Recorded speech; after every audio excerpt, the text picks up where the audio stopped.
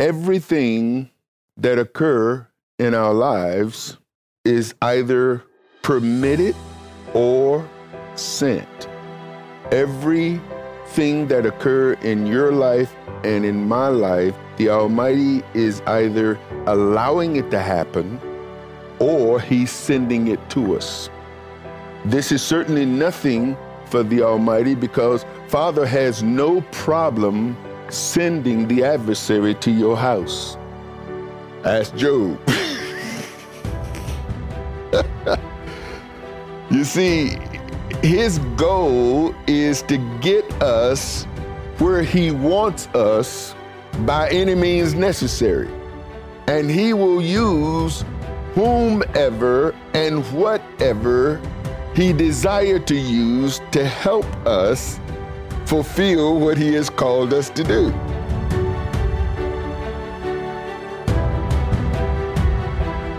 Shalom, saints, and welcome to our verse-by-verse study of the Gospel according to Matthew. I'm your host and teacher, Arthur Bailey.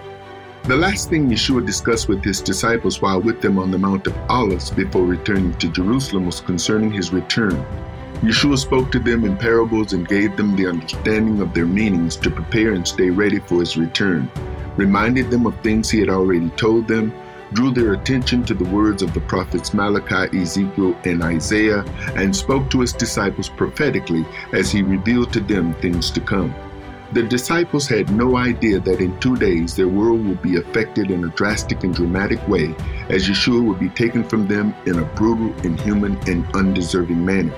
In order for Yeshua to fulfill Jehovah's will in Jerusalem, several events had to unfold with several players involved, including His own disciple who would betray Him. The message title in this podcast is A Conspiracy, Anointing, and Betrayal. So, let's study.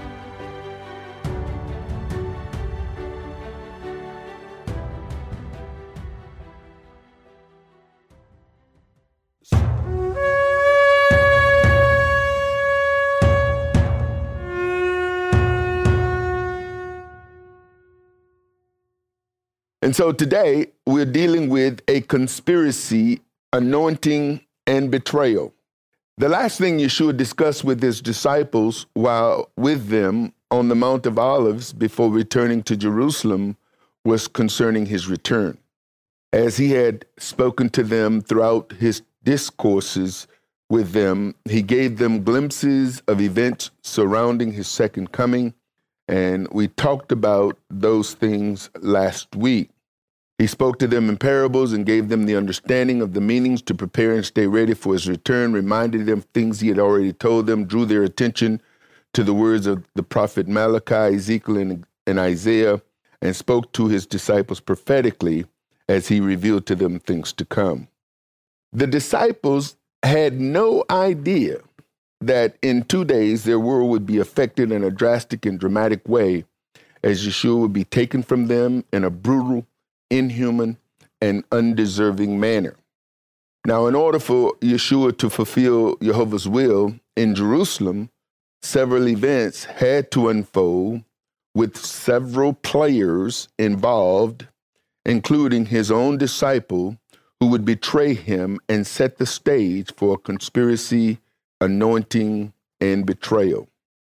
As I study Yeshua's life and the lives of the apostles and the saints of old, I'm constantly reminded that for them to fulfill the purpose, the mission, the calling in their lives, there would be several people involved in their lives, several players involved.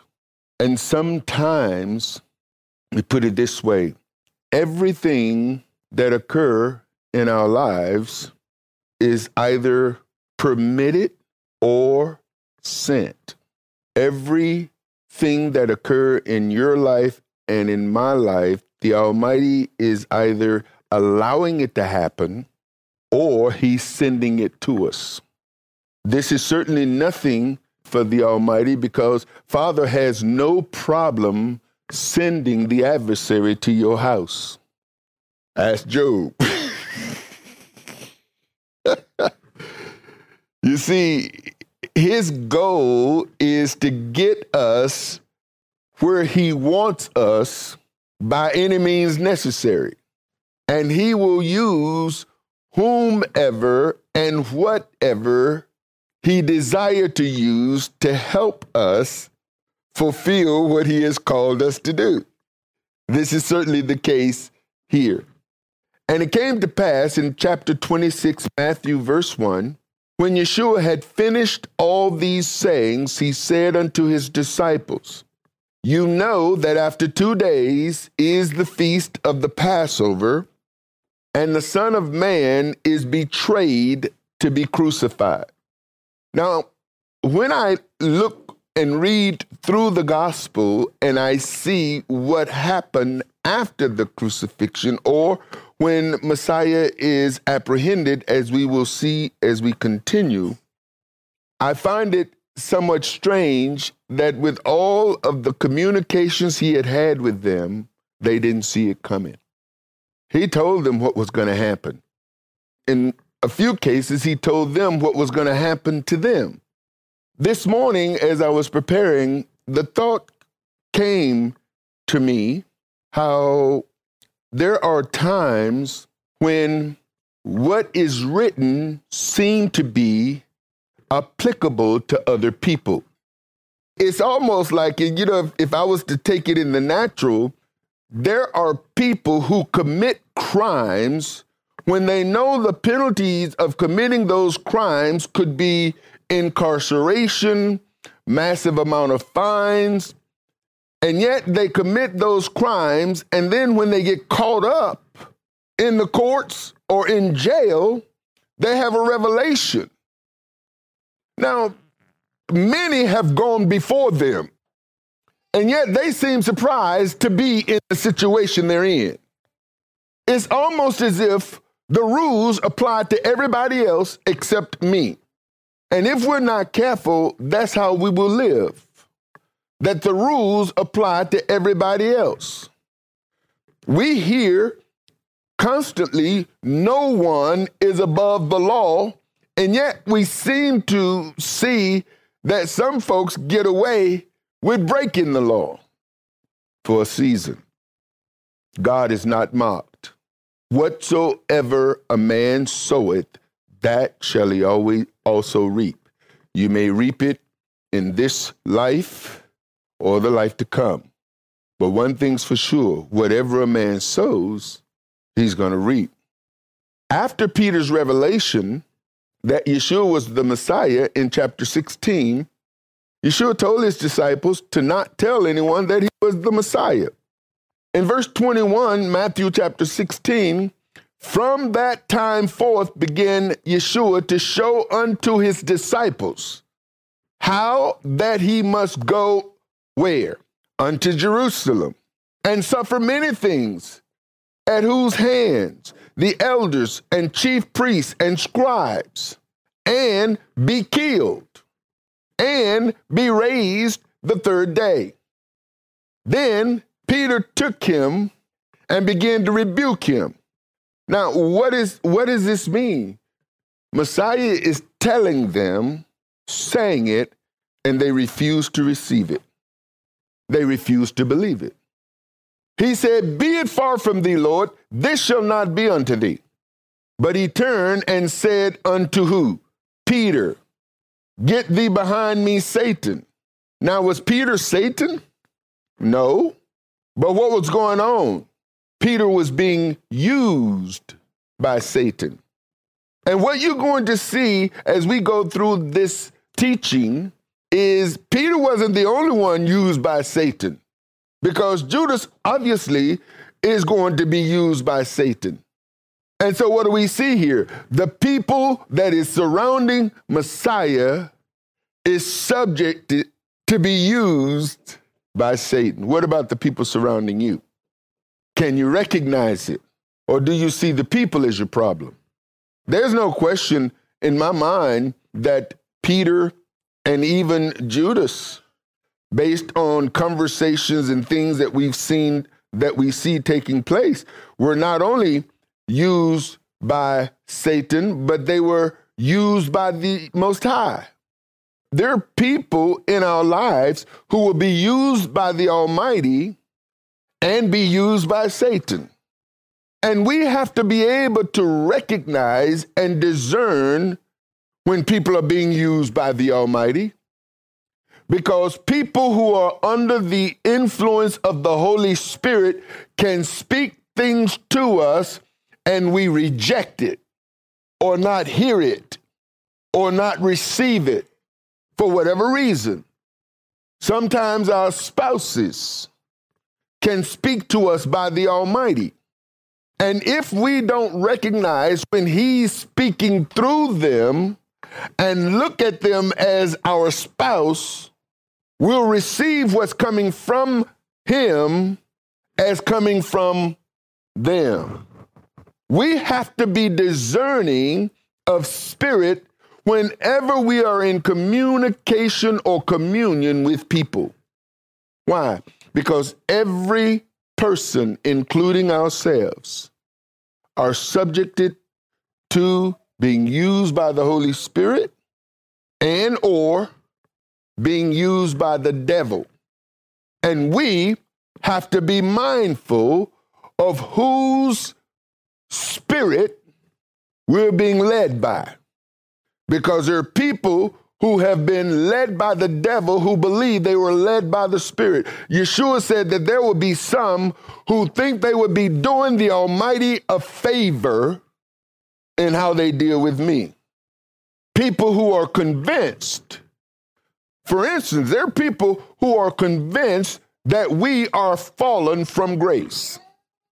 There are people who are convinced that they have a love for God that greatly exceeds our love for God, and who in their own right compare their relationship with the Almighty as greater than our relationship, because after all, from their own lips, we're headed in the wrong direction.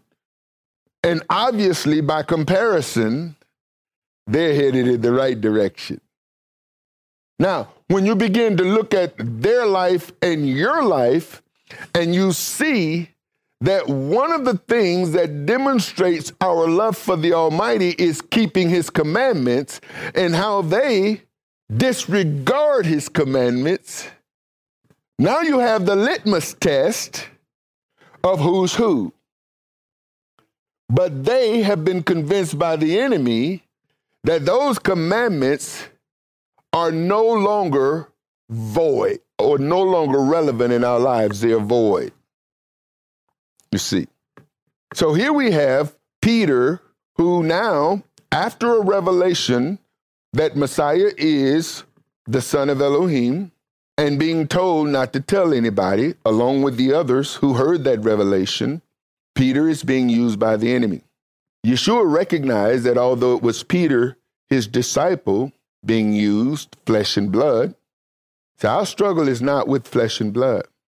There are times when it's hard not to see the person, especially when they are personally attacking you, personally using things that they are aware of, things that maybe you have communicated to them, taking your words that you have spoken and trying to manipulate them and use them against you. And it's hard when you have a person before you talking and saying mean, nasty things to not see the person. But if you discern what's coming from the person, think about this for a moment. Someone who is compassionate, caring, and loving. Someone that you've fallen in love with, that you'll lay your life down for. And then that same someone is saying things to you that doesn't seem like it should be coming from that person. You follow what I'm saying? Maybe it's not. You see, if you and I are not constantly aware that we live in parallel universes, that we are spirit and flesh and blood, then you will walk by sight and not by faith. You will not discern the spirit that you're dealing with. because you and I both know that there are people who snap, they go off, and it shocked you to the degree, like I was having a conversation. There's a fellow that I know, or that I knew. We worked together. We went to the same church together. One of the nicest families I've ever met. One of the nicest persons that I've ever met.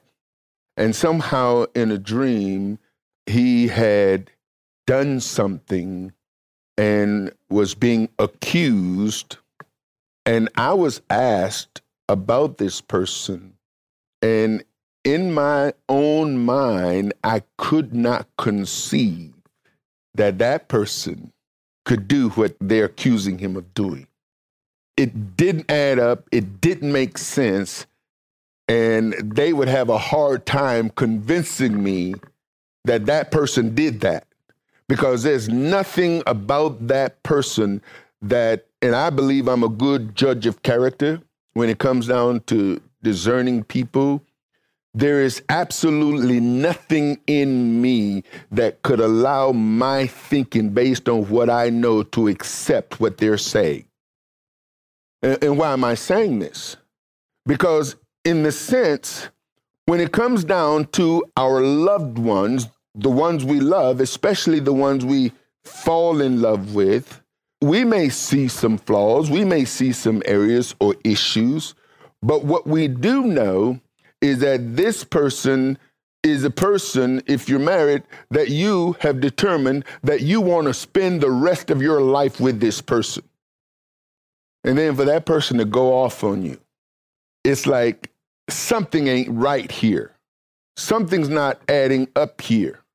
And you'll find that when we get angry, when we get into places where we now have given place to the spirits, that they too can give place to the spirit. And if you don't recognize it, you know what'll happen? You'll end up in an argument. You'll end up in a big fight.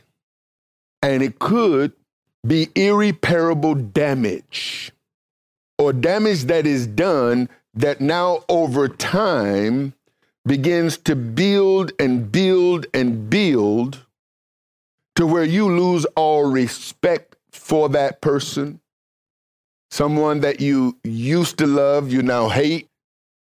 And this is all the work of spirits operating in the midst of you that is changing and using people who are subjecting themselves to be used. You see, we, brothers and sisters, are to give no place to the devil, which is why you have to know you. You have to know what's expected of you. And then you have to walk in that regardless to what's going on around you or who is giving place to the enemy. Just because somebody gives place to the enemy doesn't give you permission to do likewise. Here is a situation to where now you begin to protect yourself. You begin to defend yourself. You begin to now save yourself.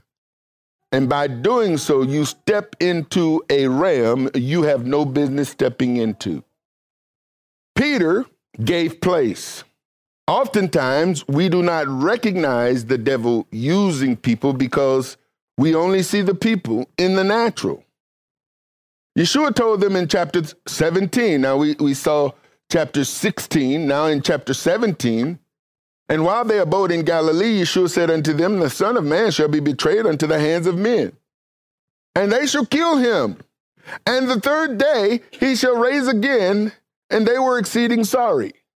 Second time. Now he told them in other ways, but here he's being very specific. Chapter 20. And Yeshua going up to Jerusalem took the 12 disciples apart in the way and said unto them, behold, we go up to Jerusalem, and the Son of Man shall be what? Betrayed unto the chief priests and unto the scribes. And now we see who is again going to be used in this. And they shall condemn him to death. And they shall deliver him to the Gentiles to mock and to scourge and to crucify him. And the third day he shall rise again. Yeshua had told them they would also be killed. Chapter 24. Then shall they deliver you up to be afflicted and shall kill you. And you shall be hated of all nations for my name's sake. Now, with all of this information, Yeshua spoke to his disciples about what would happen to them, the affliction and the persecution. Why are we so surprised when that stuff happens? We got the evidence. The same reason they were, because we don't believe it will happen to us or it would come from certain people. We just don't believe that. We think we're the exception. Because if we don't take the instructions and the warnings that the Almighty has made known to us, we will be caught off guard and start operating in our flesh when stuff comes at us that don't even come close to the stuff that came at these brothers or Messiah. You see, we separate ourselves from the book. The book is old, the book is ancient. And in some way, we don't necessarily think it applies to us. We don't say that in our heart, but our actions demonstrate it. When people start attacking your faith, when people rise up against you and start calling you names, when people you least expect would behave and say some of the things that these people say to us, and yet it bothers us to our core and may even cause us to operate in the carnal, get into the flesh, and respond in an ugly manner, unbecoming of who we are called to be. Because we separate ourselves from the book if we're not careful. This walk, brothers and sisters, have to be intentional every day, all day. You know, another word that was coming to me as I was grooming this morning is there's a dunghill with your name on it. There's a dunghill with your name on it. I see myself personally, and I'll just reveal this to you and those of you who are joining us. I'm very aware of who I am. I'm very mindful of the calling that is on my life. I'm very aware when I look at what Yeshua said to his disciples, the difference between those who are great in the kingdom and those who are least in the kingdom. It's not arrogant, it's not boastful, it's not ego for me to consider myself a great man because of Yeshua's own words concerning those who keep his commands and teach others to do so. I will not refuse to allow anybody to diminish who I am. But if you don't know your worth, if you don't know your value, if you don't know the calling on your life, people will relinquish you to the dunghill that your name is on. And instead, you'll be operating in feces, operating in the trash, digging around in the trash with trashy people. People who don't mind going back in the trash. You know what's the trash? The trash is the old you. They'll go in the trash and drag you out if you let them.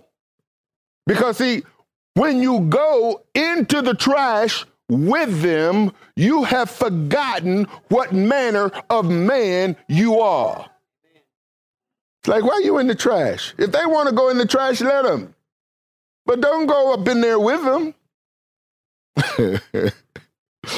You better recognize and be mindful and always remember and remind yourself, if you need to, whose you are, who you are, and how you are supposed to conduct yourself as a representative of the King of Glory. Because that's who you're supposed to represent. When we did the ministers' teaching and training, and I talked about how I believe that those who are called to be the ambassadors of Messiah, those who are called to take the gospel of the kingdom to the utmost parts of the earth, are the greatest people in the earth, greater than any prime minister, greater than any president, greater than any king or queen. Now, you may not have the status of a queen or a king or prime minister or president or congressman or some important person, but according to the king, you are greater than any of them unless they too decide that they're going to keep the commandments and teach others to keep his commandments. Some of you may have a hard time even identifying and acknowledging what I just said when I say, I'm a great man. What you think about me is irrelevant. What anybody else think about me is irrelevant because their opinion don't define who I am. I've already been defined by my master. What about you? Can you identify yourself as a great man or a great woman? A holy man, a holy woman? Because not only do you have to grasp this identity of who you are, you have to maintain it. You have to walk in it. You have to live it. And it's not just today because you're saying it today. It's every day, all day. With all those warnings of what would happen, where it would happen, and who would be involved in the process, the disciples seemed to be oblivious to what was about to happen. If the Almighty, if Yeshua says a man's foes will be those of his own household, why are you surprised when you got foes in your house or in your family? He told you. Now, the sooner you embrace that, recognize it, know who you are, and walk in it, they won't be able to get in your skin, in your spirit, and cause you to start acting a fool. Because you'll start recognizing that thing when it starts working. You know that troubling, because before, just like a volcano, before it overflows, erupts, there's some grumbling. You better start recognizing the grumbling, right? Because if you don't, you be like that volcano again. The conspiracy and conspirators. Verse 3, Matthew 26. Then assembled together the chief priests and the scribes and the elders of the people. Now, who did Messiah say was going to do this? These folks. He warned them. And now they're doing it. They assembled unto the palace of the high priest who was called Caiaphas. Now, I need to give you some lesson here. A high priestly conundrum is what I call it. In this passage, Caiaphas is high priest. In Luke, Annas and Caiaphas are high priests. Luke 3:1. Now in the 15th year, the reign of Tiberius Caesar, Pontius Pilate being governor of Judea, and Herod being tetrarch of Galilee, and his brother Philip, tetrarch of Iturea, and of the region of Trachonitis, and Lysanias, the tetrarch of Abilene, Annas and Caiaphas being the high priests. The word of God came unto John, the son of Zacharias, in the wilderness. Now, how many high priests can be at one time? One. Here we're seeing some Roman involvement, which there could only be one high priest in office at a time. In John, Yeshua was first taken to Annas, who sent him bound to Caiaphas. Although Caiaphas was the high priest in the office, the people still regarded Annas as a person of authority and possibly as high priest. John chapter 18, verse 13. And led him away, Yeshua, to Annas first, for he was father-in-law to Caiaphas, which was the high priest that same year. So now Caiaphas in Matthew is high priest, and Luke is Annas and Caiaphas. Here in John is Caiaphas. Annas sent Yeshua bound to Caiaphas. Now, why did they take him to Annas first? Now, Annas had sent him bound unto Caiaphas, the high priest. And then we get to Acts chapter 4. Annas is high priest again. And as they spake, Acts 4:1, unto the people, the priests and the captain of the temple and the Sadducees came unto them, being grieved that they taught the people and preached through Yeshua the resurrection from the dead. And they laid hands on them and put them in hold unto the next day, for it was now eventide. Howbeit, many of them which heard the word believed, and the number of the men was about 5,000. And it came to pass on the morrow that their rulers and elders and scribes, and Annas the high priest, and Caiaphas, and John, and Alexander, and many as were of the kindred of the high priest, were gathered together at Jerusalem. So here's an explanation from history. Annas was high priest, put into office by, according to the definition of Annas here, one, the high priest of the Jews, elevated to the priesthood by Quirinius, the governor of Syria, 6 or 7 AD, but afterwards deposed by Valerius Gratus, the procurator of Judea, who put in his place first Ishmael, son of Phabi, and shortly after Eleazar, and then Eleazar, son of Annas. From the latter, the office passed to Simon, from Simon, circa 18 AD, to Caiaphas. But Annas, even after he had been put out of office, continued to have great influence. So the Romans removed Annas, put Caiaphas instead in the high priest office, but the people still seemingly recognized Annas and Caiaphas.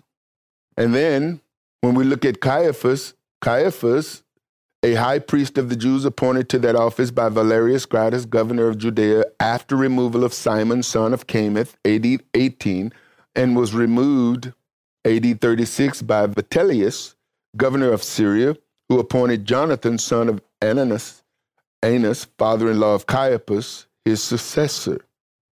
And so here's where history comes in, because when you look at the context, the biblical context of what was taking place during this time of Yeshua's ministry all the way through Acts, if you look at the synoptic, if you look at all of the gospel narratives, there's a picture that emerges.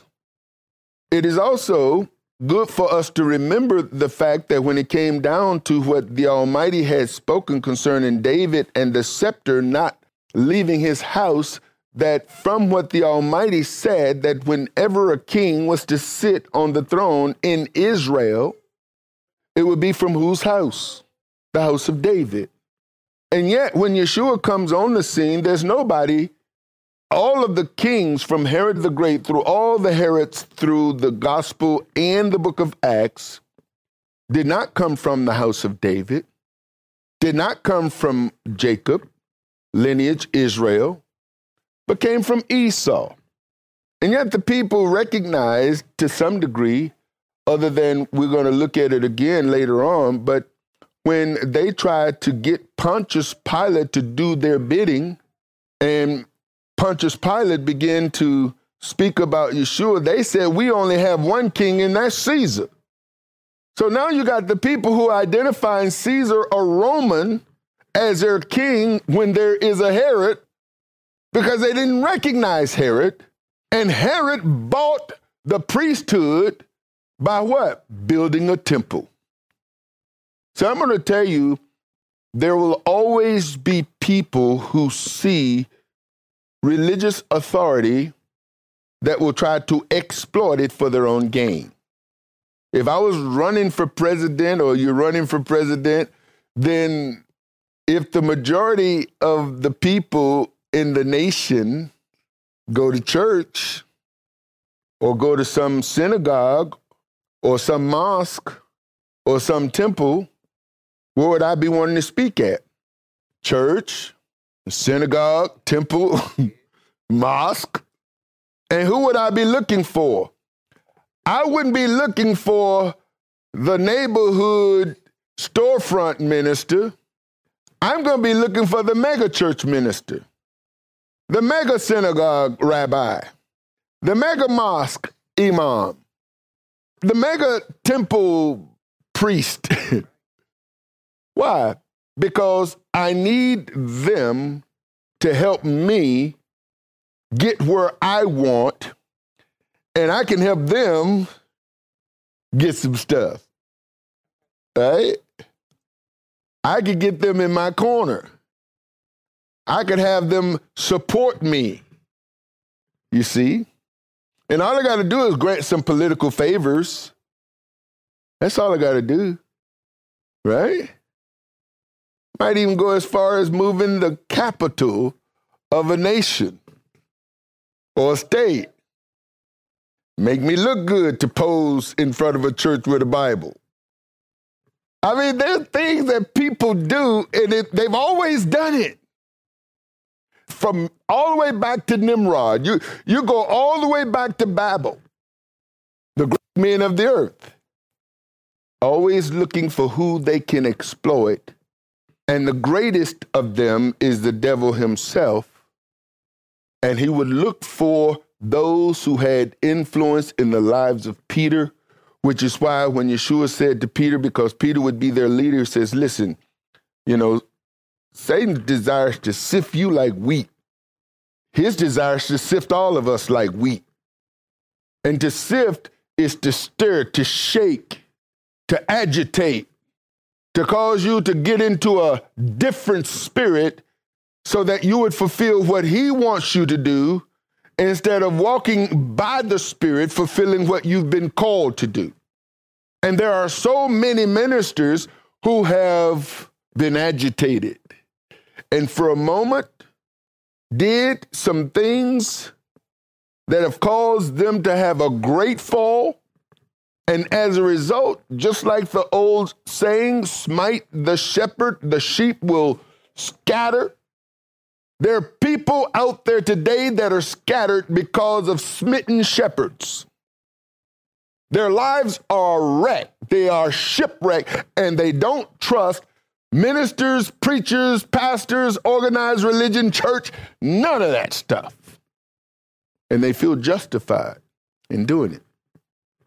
Verse 4, Matthew 26.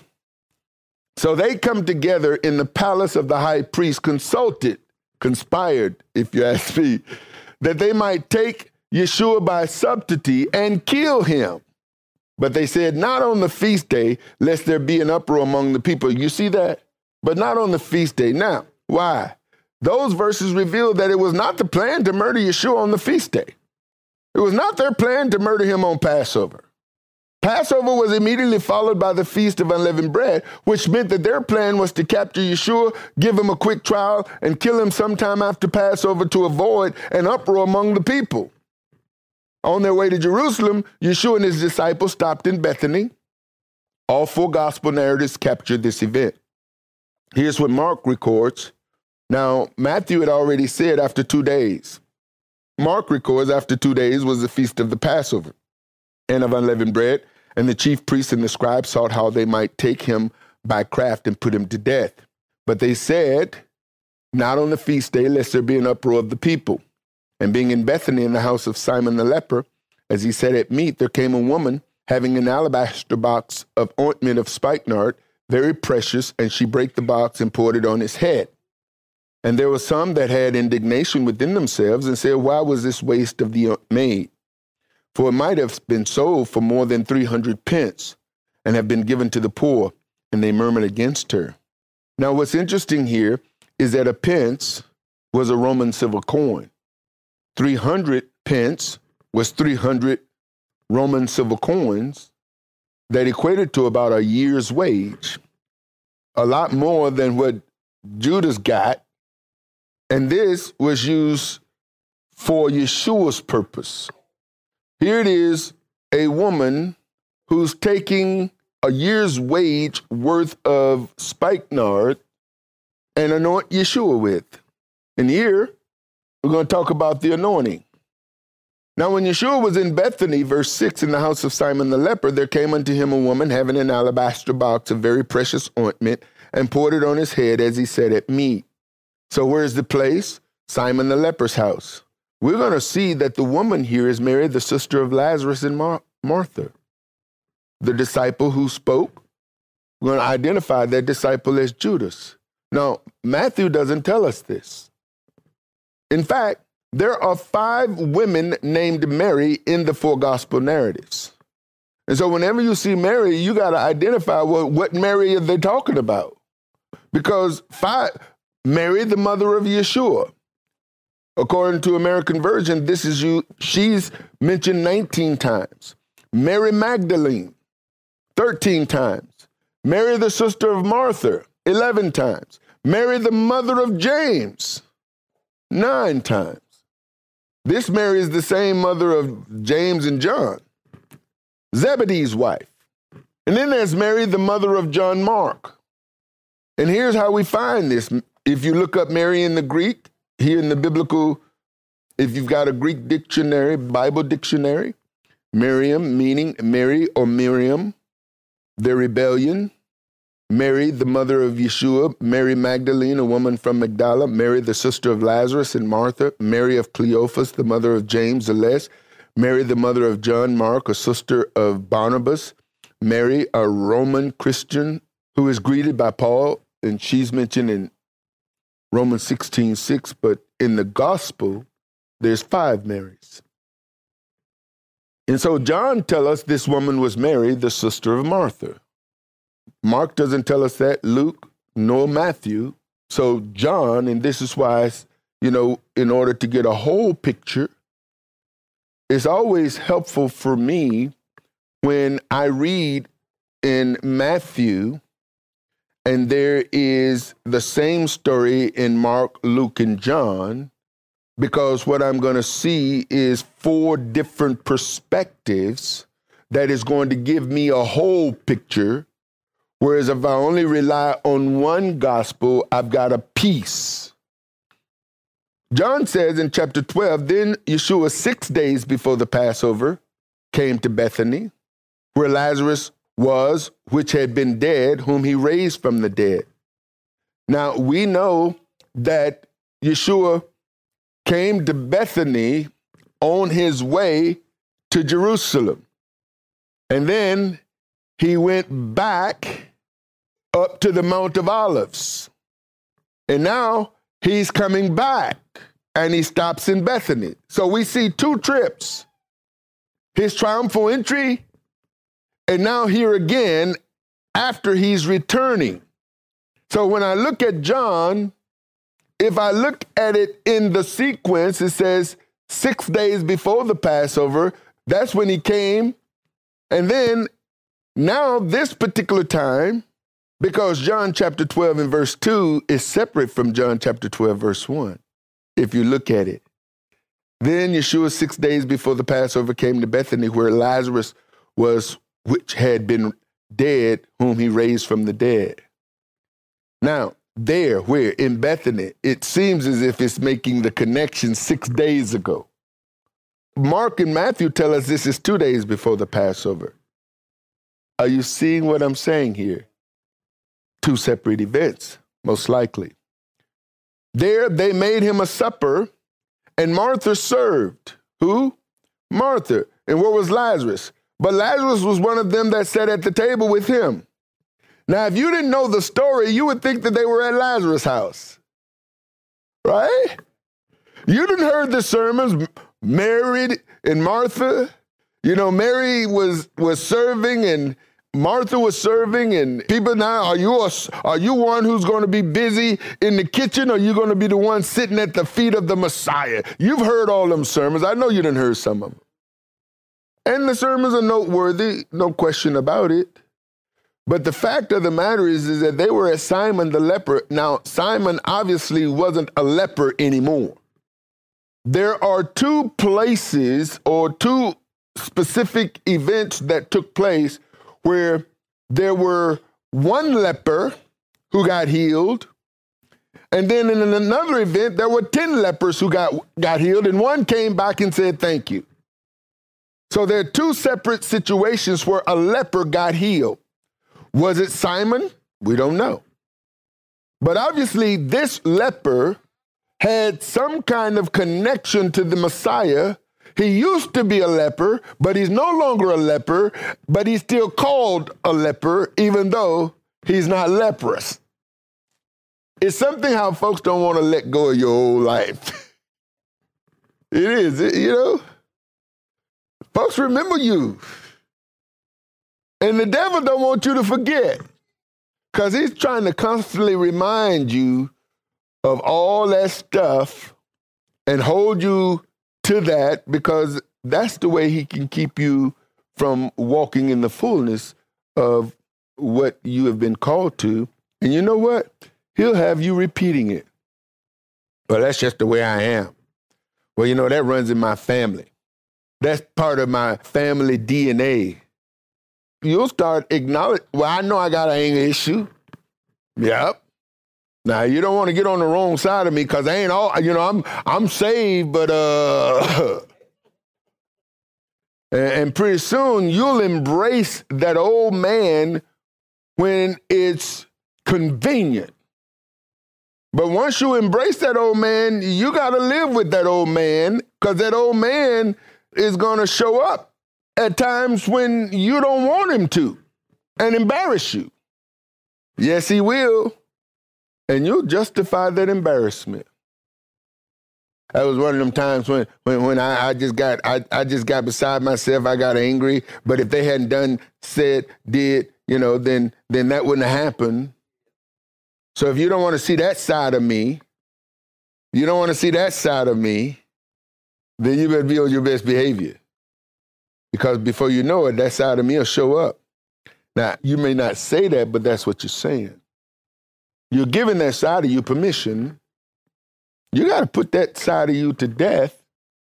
And from time to time, you're going to have to, remind that side of you that you're dead. You don't live here no more. Now, get behind me. Because that's the side that the devil is talking to. They got a relationship, So there they made him a supper, and Martha served, but Lazarus was one of them that sat at the table with him. Then took Mary a pound of ointment of spikenard, very costly, and anointed the feet of Yeshua, and wiped his feet with her hair, and the house was filled with the odor of the ointment. Then said one of his disciples, Judas. Now in Matthew it says, and they said, but imagine all of them talking at the same time. Now one of them said, who was among them, and John lets us know it was Judas, Simon's son. Now, I don't know if Judas was Simon the leper son, but his daddy was named Simon Iscariot, or Judas of Iscariot. And this Judas is the one which should betray him. Why? Because there are other Judases in the Bible, but this particular Judas is not one of them. This one is the one who's going to betray him. And he said, why was not this ointment sold for 300 pence and given to the poor? This he said, now John puts this in there now, this he said, not that he cared for the poor, but because he was a thief and had the bag and bear what was put therein. Now I'm going to tell you something. You may not be aware of this, but there are people who may advocate for other people when in essence, they're trying to get access. Beware of people who advocate for others, especially those who advocate for others whose life is a little sketchy. When you hear people talk about don't judge in reference to other people, chances are they're defending themselves in their actions and behavior. Well, if you're without sin, you cast the first stone. I know I'm a sinner. I ain't going to be throwing no rocks. You see, what you have is you have a person who've embraced the fact that they are a sinner. Now, I embraced the fact that I was a sinner. I'm not a sinner anymore. I'm a righteous man. Now, that might rub you the wrong way, and some folks might have an issue with me saying that, but it's coming from me, not you. I am a righteous man. I am a holy man. Now, do I always 100% act righteous and holy? No, but that doesn't diminish the fact that I am. Just like those folks who confess themselves as sinners, they're not sinning 100% of the time. Unless they are, I'm just saying. Anybody who is not in relationship with Messiah in Yehovah is a sinner 100% of the time. Even though they might do some good stuff. You see. So Judas said this not because he cared about the poor, but because he was a thief. And I can tell you, brothers and sisters, over the course of my lifetime, I've seen so many people embezzle. They embezzle. They start organizations. They're treasurers in organizations that are there to help the indigent, the least of them, if you would, the poor, the displaced, while at the same time pocketing the money, embezzling the money, taking from the Boy Scout, taking from the Girl Scout, taking from the football team, taking from the treasury. Thieves. And they'd be the biggest advocate. But when his disciples saw it, they had indignation. Back to Matthew chapter 26. They had indignation, saying, to what purpose is this waste? For this ointment might have been sold for much and given to the poor. When Yeshua understood it. When Yeshua understood it. Now, you know, I underline this because at the time it was happening, Matthew seems to indicate that when Yeshua realized what was going on, meaning that he may not necessarily had been aware. Now, I know we like to think that Yeshua knew everything. But the Bible would tell us that he perceived their thoughts. Here it says, when he understood it. The fact that Yeshua himself says he don't know the day he's going to come, that only his Father knows that time, the question is he lying or is he telling the truth? Because see, that doesn't reconcile with the idea that as a man, he's still God. That he retained his knowledge of all things that would occur. And yet he himself said he didn't. But in our minds, see, so when Yeshua understood it, here's what he said. Why trouble you the woman? For she hath wrought a good work upon me. For you will always have the poor with you. But me, you have not always.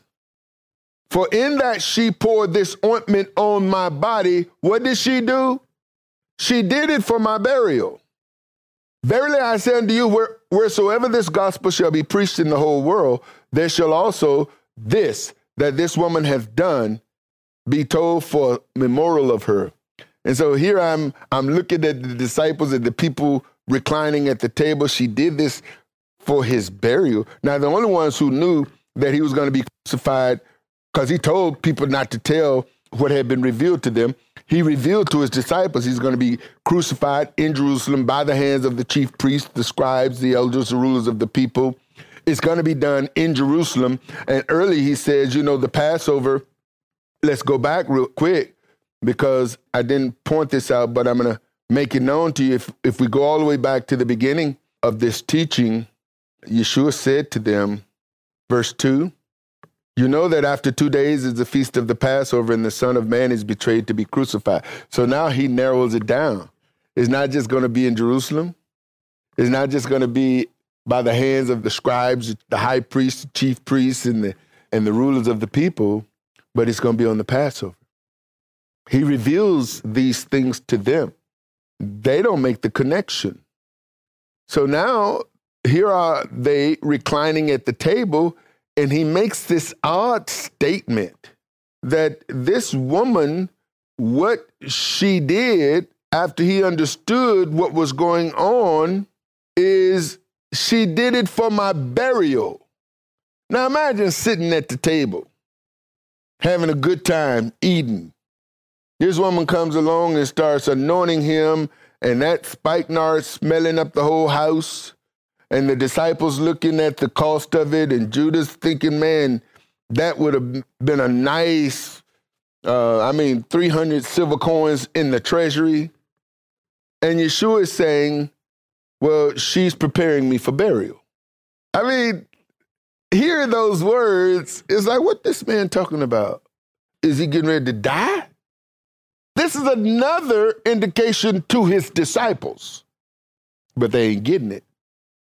And the people sitting at the table don't have a clue. And he's talking about his burial before the Passover. You see, if you separate yourself, put yourself in the picture, know what's going on up to this point. If I'm Simon the leper, Lazarus, or any one of the other guests who had not been told about any crucifixion, any killing, any death, any resurrection, and here it is. You know, there were some people who already said he was crazy. His mama and his brothers came to get him because they thought he had lost his mind, and now he's sitting here at a meal, and we're preparing for the feast, a great celebration, and he's talking about his burial. And she did it for my burial. It's like, okay, if she did this for your burial, you ain't dead. But you know the other thing? Yeshua's body was prepared for burial before he was crucified. Now, we read after the fact that Nicodemus and Joseph of Arimathea comes and takes his body and prepares it before the Sabbath, and then the women come to the tomb early Sunday to prepare his body because they are not aware, and yet his body was prepared for burial before he was crucified. If you don't pay attention to what he said, you will miss that. We will all miss it. So what is he saying? She's preparing me for my burial. She's preparing me for my burial. The betrayal. Then one of the 12, called Judas Iscariot, went unto the chief priests. Here's what Luke records in Luke chapter 22. Now the feast of unleavened bread drew nigh, which is called the Passover. Confusion here. I won't deal with that now. I'll deal with that later on. And the chief priests and scribes sought how they might kill him, for they feared the people. Then entered Satan into Judas, surnamed Iscariot, being of the number of the 12. Now, when I read this, again, and the only reason why I capitalized now, I'm going to turn this PowerPoint over to Miss Sharon, and I know that her editing, she's going to turn around and try to capitalize Satan when I purposely, now I don't manipulate, here is capitalized, but I don't capitalize him because I don't want to give him that kind of esteem. Again, let me step back for a moment. Now, Judas is about to be used by the devil, Satan. Yeshua's already had to deal with Peter, who allowed the devil, Satan, to enter into him and speak. I want to give you some sound, solid counsel. Listen to this. Anyone in your life that you recognized allowed the devil to use them from time to time, you should keep those people in your database. Why? Because there's a good chance that when you come into their presence, they very much might give place to the devil. If they've given the devil place more than once, and they've demonstrated that they are not necessarily committed to the commandments, and just because a person is committed to the commandments don't necessarily mean they won't give place to the devil.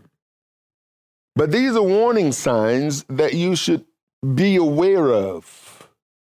Anyone who has subjected themselves to be used by the enemy are people that are likely to subject themselves to be used by the enemy, which means that when you're around those persons, you are to be even more diligent in guarding your heart. I'm working on, and I've been working on a message that I call the world, the church, and the kingdom. Now, I'm putting that out there. I've been thinking about this for some time because I think that oftentimes we forget that we're of the kingdom in the world, and especially when we're dealing with church people. There's a reason why I say that I'm not a Christian, and Christians aren't my brothers and sisters. The reason why I acknowledge the fact I'm not trying to be Jewish. And anybody who is in Judaism who do not receive the Messiah, the Son of the living Elohim, they're not my brothers or my sisters. My biological brothers and sisters are that. They're biological. I acknowledge the fact that my mom and my dad had individuals that I call my brothers and sisters, biologically. Kingdom-wise, if they don't have faith in Messiah Yeshua and keep his commandments, they're not my kingdom brothers and sisters. I'm saying all this to say that as a kingdom person, kingdom-minded person, that the only people that I give the benefit of the doubt to are other people that I've identified as kingdom-minded people. From a kingdom-minded person who has demonstrated kingdom-mindedness, I expect a kingdom response. I expect church responses from church people. Church people in the world has a lot more in common than they will ever have in common with me, even though they read from the Bible.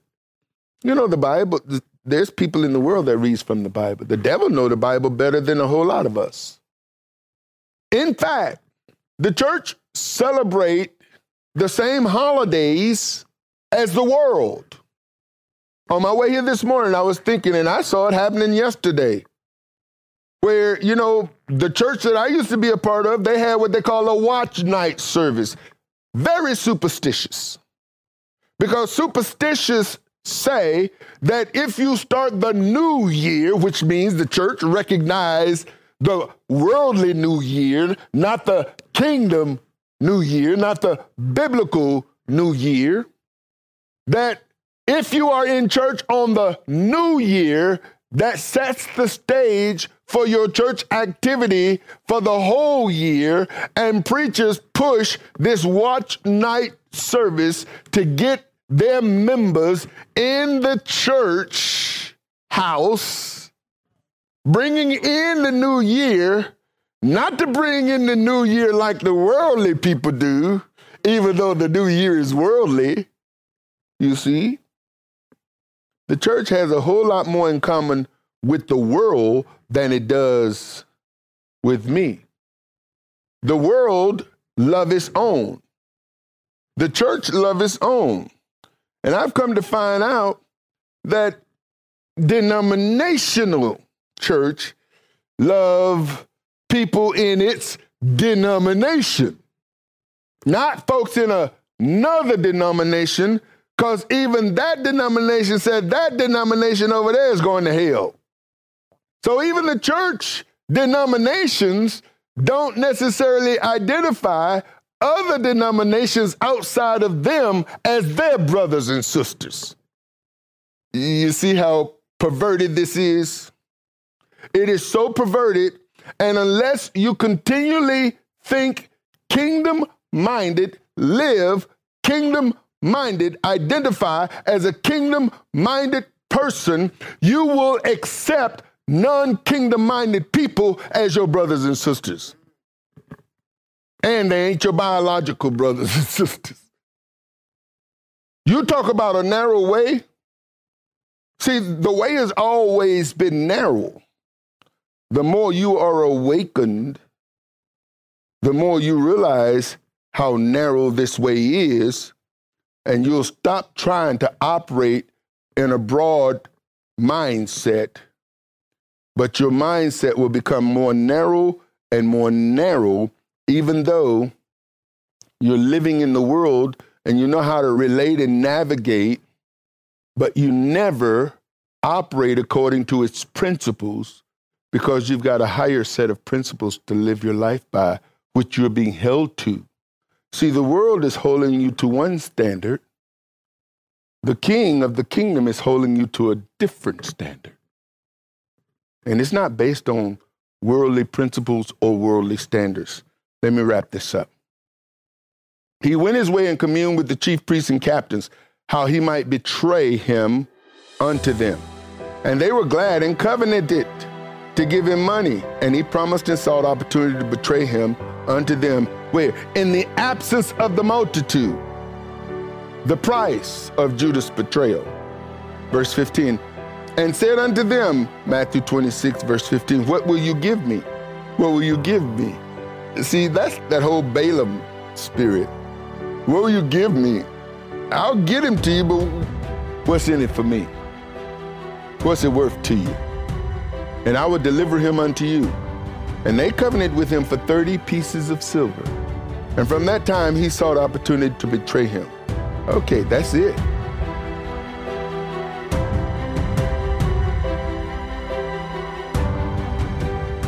Thank you for listening to our podcast today. You can find more inspirational teachings and download our free ebooks on our ministry website at ArthurBaileyMinistries.com. Please follow us on Facebook at House of Israel-Arthur Bailey Ministries, on Instagram at Apostle Arthur Bailey, on Twitter at Apostle Bailey, and you can subscribe to our YouTube page at Apostle Arthur Bailey 1. If you're in the Charlotte area, please come and fellowship with us. We'll do our best to make you feel right at home. Our address is on our website at the About link under Contact Us. Again, thank you for joining us, and until next time, Shalom, Saints.